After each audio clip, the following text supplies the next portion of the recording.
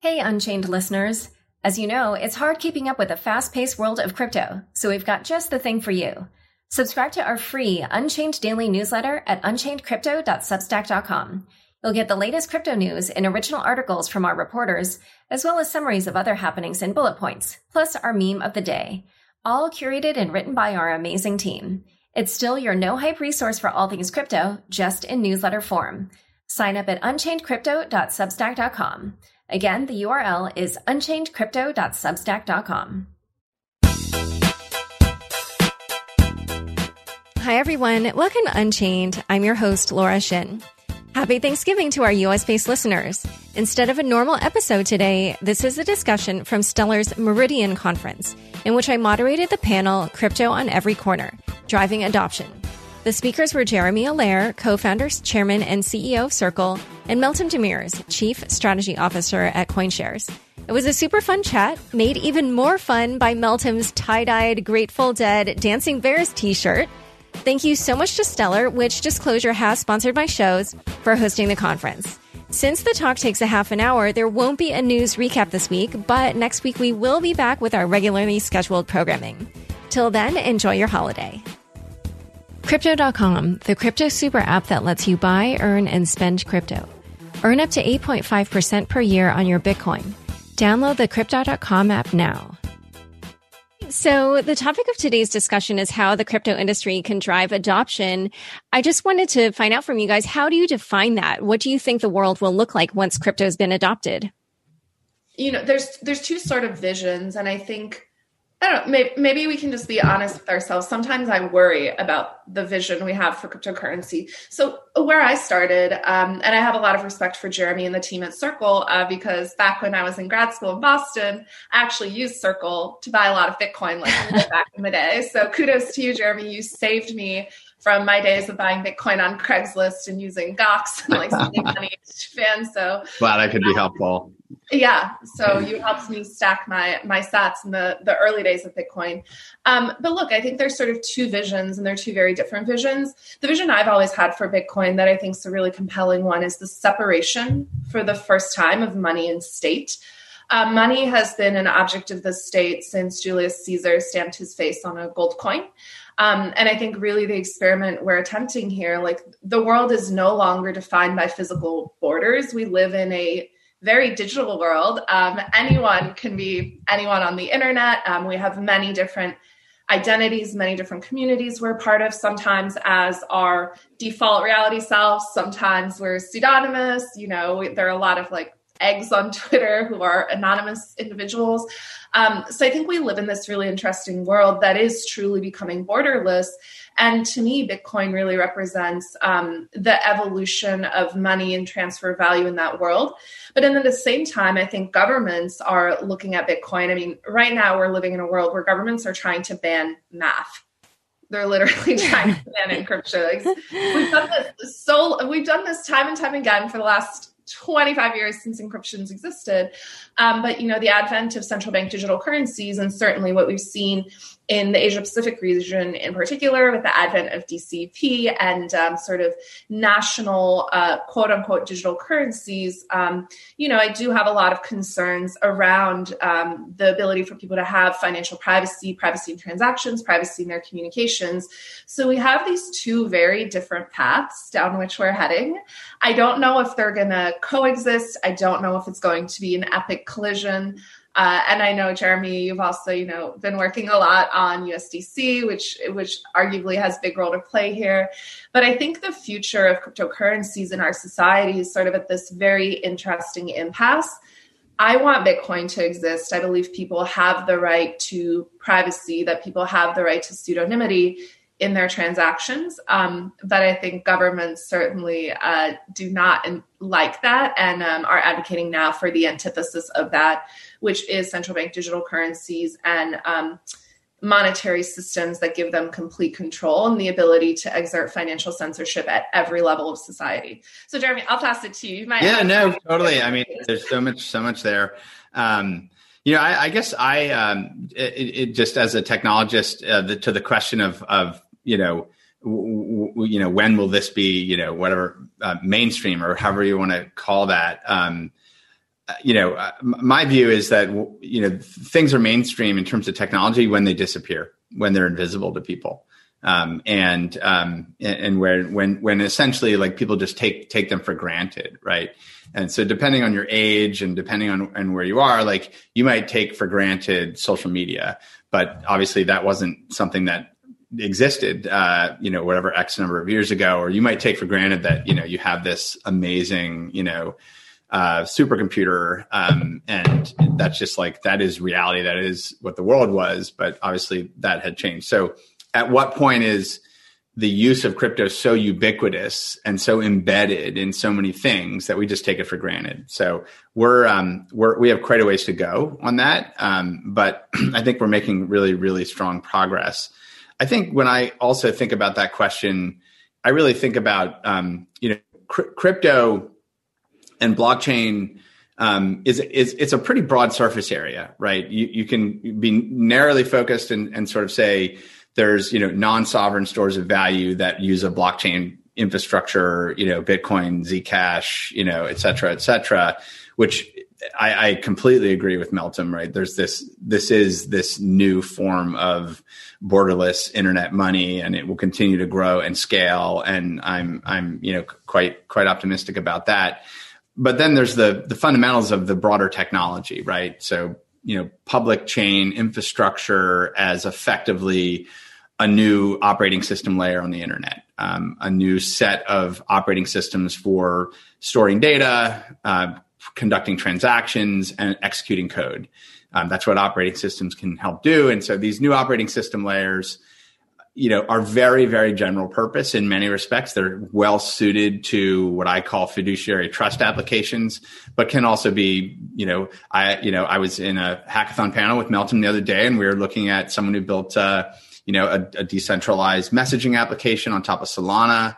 The point being, and decentralized fantasy football. Decentralized fantasy football, right? So digital games, messaging applications, all of these things on decentralized infrastructure, Web3, et cetera. Like that part of this is also a very, very important part of this. And so, and something like stable coins, like regulated stable coins, like USDC or potentially Libra, like these are also like apps that run on these new operating systems and could be quite popular. And so I think in terms of the question of when does that become mainstream, I think we're really close there. I think in the next 12 to 24 months, many of the most popular digital wallet products in the world that are used, that we think of and use like as peer-to-peer payment apps or other things like that, they're going to turn on these protocols. They're going to turn these on, and you're going to have, all of a sudden hundreds of millions of people that can make interoperable payments with each other. And that will kind of be in the background. That will kind of be invisible. You won't be trapped in making payments to people who have Venmo. You'll be able to make payments between Venmo and Square Cash and PayPal and Swish in Sweden and Vips in Norway, and go around the world to all these different apps. They're all going to speak these common protocols, and I think that will be a mainstream phase in digital currency that's coming. And I think ultimately, that same number of people who might feel, okay, like I'm using euros or dollars or whatnot, feeling comfortable using Bitcoin, that will grow too. And eventually, I would expect billions of people will want to use Bitcoin too. Yeah, the way that I think about it also is, 10 or 15 years ago, I didn't wake up and check multiple communications apps, like iMessage and WhatsApp and Signal and Telegram and Facebook Messenger and Twitter DMs. But this nowadays, it's like, probably one of the first things I do when I wake up. So I imagine that it'll be the same here, but for like a huge variety of financial transactions. And, like Jeremy said, across the globe, not just with people that I know. And I also think that there will probably be a lot of ways to make passive income off these networks. And it will be, not with like a huge company at the center of it, but just kind of like little mini democracies around the world. So let's now kind of talk about where we are in this cycle, because even though we're far off from this vision that we created, I do think that this has been a landmark year in some ways, probably with the biggest news being PayPal introducing the sale and purchase of Bitcoin and 3 other cryptocurrencies on its platform. So how would you describe kind of like where we are in our current stage? Yeah, I can jump in quickly. Look, I think at this point, I'm shocked that it took PayPal this long, to be candid. There are a lot of stories unfolding here. And if we sort of pull at the threads here, I was listening to Reid Hoffman in the last session, chatting with Danelle from the Stellar Foundation about, his journey at PayPal. And he used the word, we were so naive when we started PayPal, which I thought was interesting. When we look at traditional fintechs, I think many of them have recognized the power of adding crypto to their platform. Number one, it's a huge revenue driver. Square's Bitcoin revenue has grown quarter over quarter by really, really large percentages. I think this last quarter, their Bitcoin revenue grew close to 200%. And not only that, I think executives are seeing the impact to both private company valuations and public company valuations of adding crypto. Similarly, if we look at the PayPal story, PayPal, has 300 million users. They only, though, transmit, I think, about $700 billion of value a year. If we look at what's happening in APAC, Alipay last year transmitted $17 trillion of value on their network. So I think there are these radical differences in how people around the world are using payment systems. And there is a competition afoot, right? Like at the end of the day, what we're competing for is what we were competing for with the internet. I remember my first interactions on the internet were with, chat apps, but then AOL came along and sort of made the internet accessible for people like my parents who weren't, playing video games and playing around on these chat groups with weirdos all around the world. And I kind of view money the same way, right? We have people who are building these closed networks, but all of these payment apps have the same fundamental challenge. And I think Jeremy articulated it really well. If I have PayPal and he has Venmo, we can't interact with one another, even though we have the same phone, even though we live in the same country, we're standing right next to each other, but we can't transmit value. How insane is that? So in my view at this point, large companies adopting crypto, it's a must-have. I'm shocked it's taking them this long. And it is driving valuations. It's driving revenue. It's a no-brainer. And let's not forget, when you add crypto, you also get access to one of the most powerful marketing channels in the world, which is crypto Twitter. Like we have an army of people on the internet who are obsessed with crypto. And anytime anyone does something like Paul Tudor Jones talks about Bitcoin, if you look at his Google search results, like flatline, the minute he talks about Bitcoin, huge spike. So in terms of relevance, I think a lot of companies have recognized if you market to Bitcoiners, like it's a great way to get eyeballs on what you're doing. So let's not underestimate the power of crypto Twitter. Shout out to everyone because it's an amazing community to market to. Crypto.com, the crypto super app that lets you buy, earn, and spend crypto all in one place. Earn up to 8.5% per year on your BTC. Download the Crypto.com app now to see the interest rates you could be earning on BTC and more than 20 other coins. Once in the app, you can apply for the Crypto.com Metal Card, which pays you up to 8% cash back instantly. Reserve yours now in the Crypto.com app.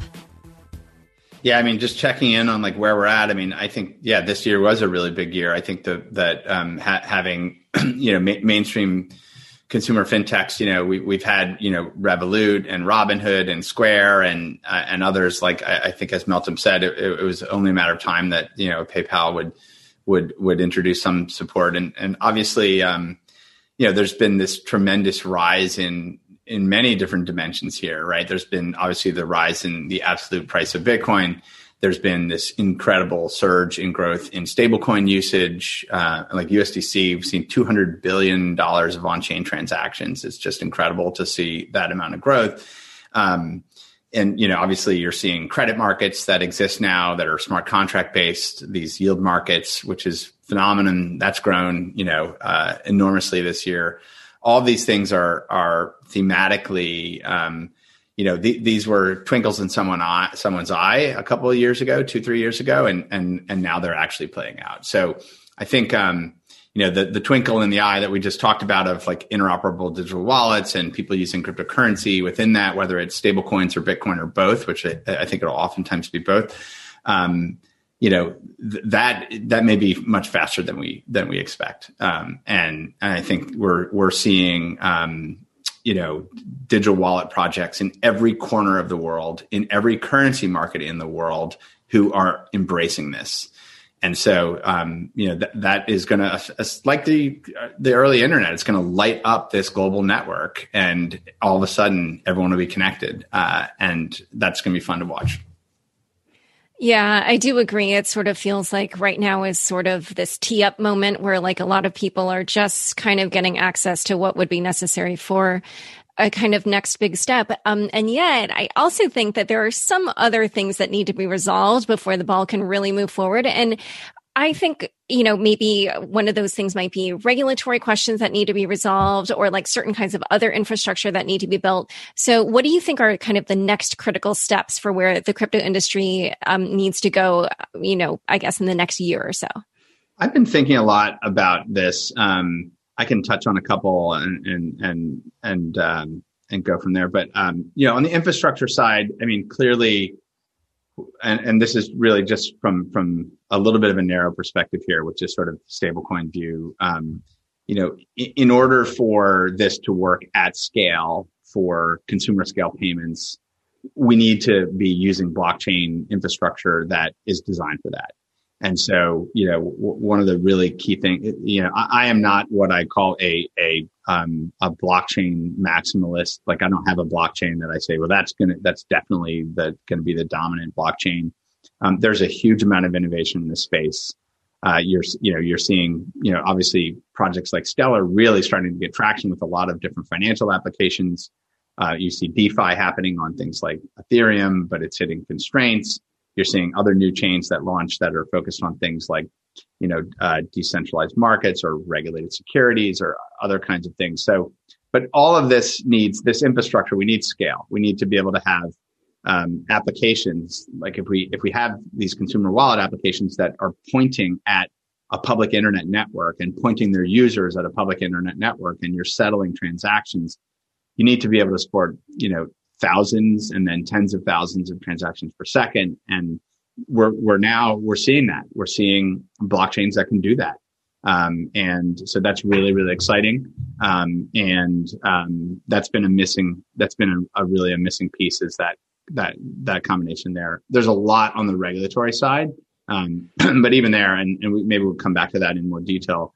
You can, for some people, the regulatory work, you can call it progress, meaning that there is actually increasing amounts of clarity or rulemaking that's happening in different parts of the world, and other people that's not progress, that's actually restrictive and will I think, potentially destroy some of the potential benefits of this technology. And, but I think, for everyday users and businesses to say, yes, this is a legitimate financial infrastructure for the modern economy, for this digital economy, there will have to be, these rule sets and they're going to need to be consistently applied in a lot of places. And so that's a key piece that's unfolding literally as we speak.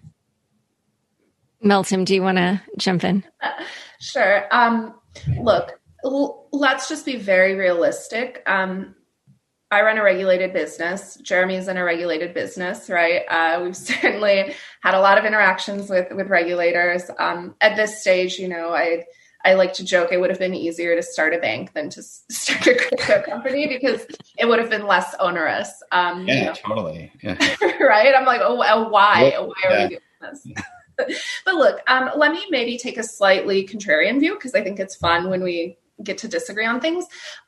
While certainly, I think right now we're going through this phase, and we've been talking about it forever. The institutions are coming. What does it look like for crypto? Which really, let's for a minute talk about how unique cryptocurrencies are. We built an entirely separate market with its own infrastructure, with its own unique sort of marketplaces, its own unique financial instruments, entirely outside of the existing financial system. For the last 12 years, that is what we've been doing. That's what I've been investing in. That's what Jeremy was building, initially at Circle. And he was trying to create that first bridge between the traditional US banking system, ACH, and, being able to use the correspondent banking system to buy and sell cryptocurrencies. That really has only started in earnest now. But the question is, does adopting cryptocurrencies mean that institutions continue to exist in their current form? And I am certainly personally of the mind that institutions should not continue to operate in their current form. I don't think it would be a step forward for society if we took cryptocurrencies like Bitcoin and shoved them in a vault at BNY Mellon or JP Morgan Chase or another institution and gave people synthetic Bitcoin to trade. That is not the point of what we're doing here. Yes, maybe we get slightly faster transactions, but you don't need a blockchain or a digital currency to do that. I think the true value and the true potential of cryptocurrencies and their ability, to Jeremy's point, to create these open protocols, these open source networks where anyone can build, anyone can interact on them. Yes, a business that you build in a particular jurisdiction will obviously be subject to the rules and regulations of that particular jurisdiction. But the whole point of the internet is it's open and it's borderless and permissionless, and anyone can interact with the internet. Obviously, if I'm accessing the internet in China versus accessing the internet in the US, my experience is going to be different due to the service provider in that jurisdiction. But we're still utilizing the same protocols. We're still utilizing a lot of the same infrastructure, and we're accessing a lot of similar platforms. I think the challenge I have is I really want to see cryptocurrencies change the way that institutions function. I think we are long overdue for a change in our relationship with money. I am of the mindset that, the separation of money and state is one of the most important experiments that we have ever conducted as humanity. It's profoundly interesting from a philosophical perspective, from a political perspective, a cultural perspective. I always like to say, Bitcoin is a social movement first and foremost. I'll sound like the crazy radical here. I'm not ashamed to say that. Welcome to our cult. We have great swag and great memes. But look, I think the core question for me is how can we use cryptocurrencies to evolve how our institutions function, right? Because at the end of the day, humans don't define themselves by the jurisdiction in which they're physically located anymore.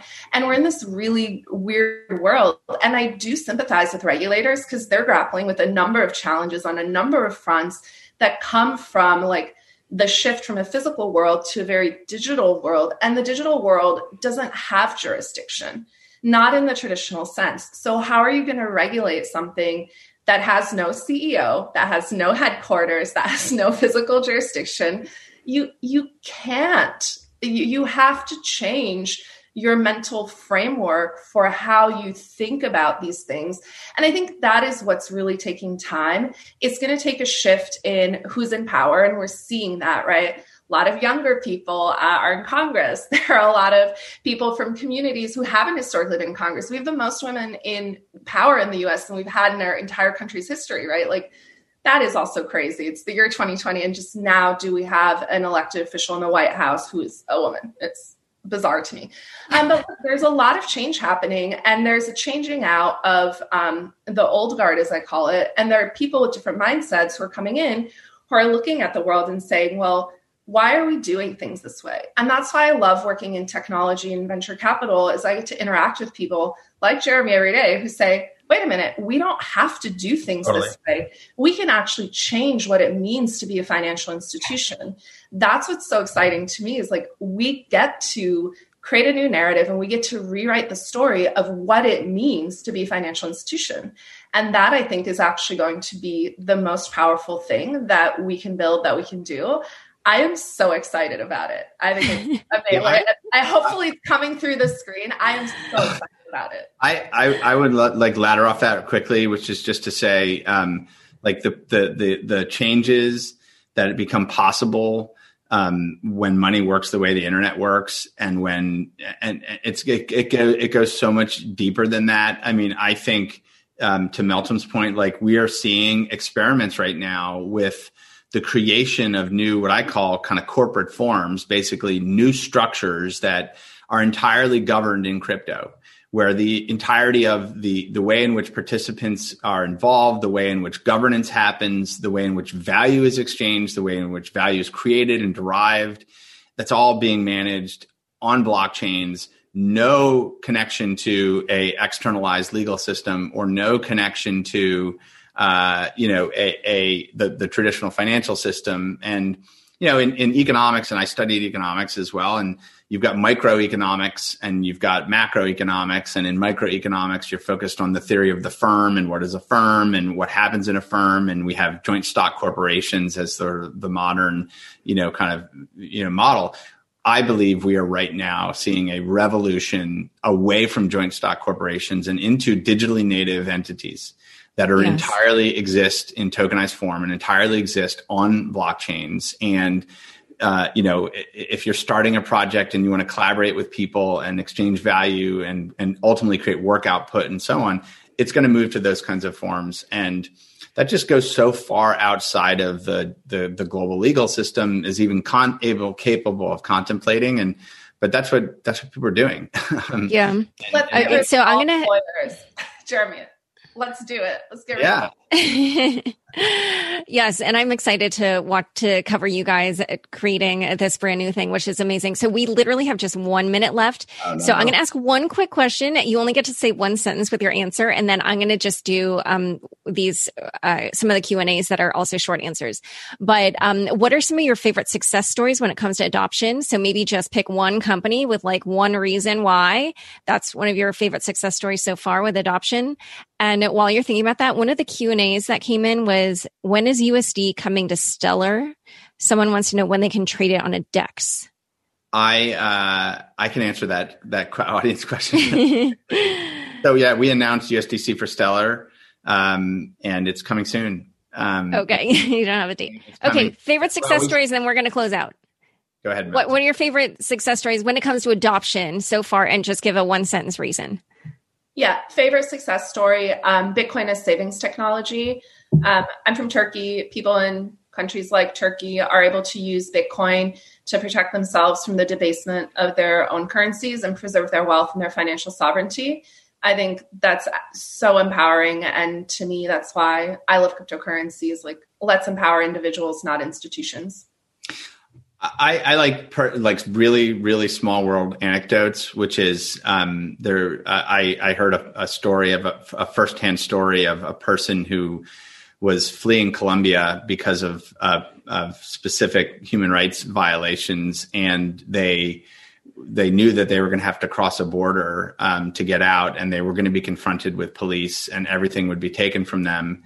And they created a brain wallet, and they walked across the border with their Bitcoin in their brain, and all their wealth was preserved. And I thought, that's changing the world. That is amazing. Yeah. I'm sure I would forget the brain wallet, but that's just me. But anyway. Okay, you guys. Well, this has been so great. I'm so glad I got to see you again. And thank you so much for participating in our panel.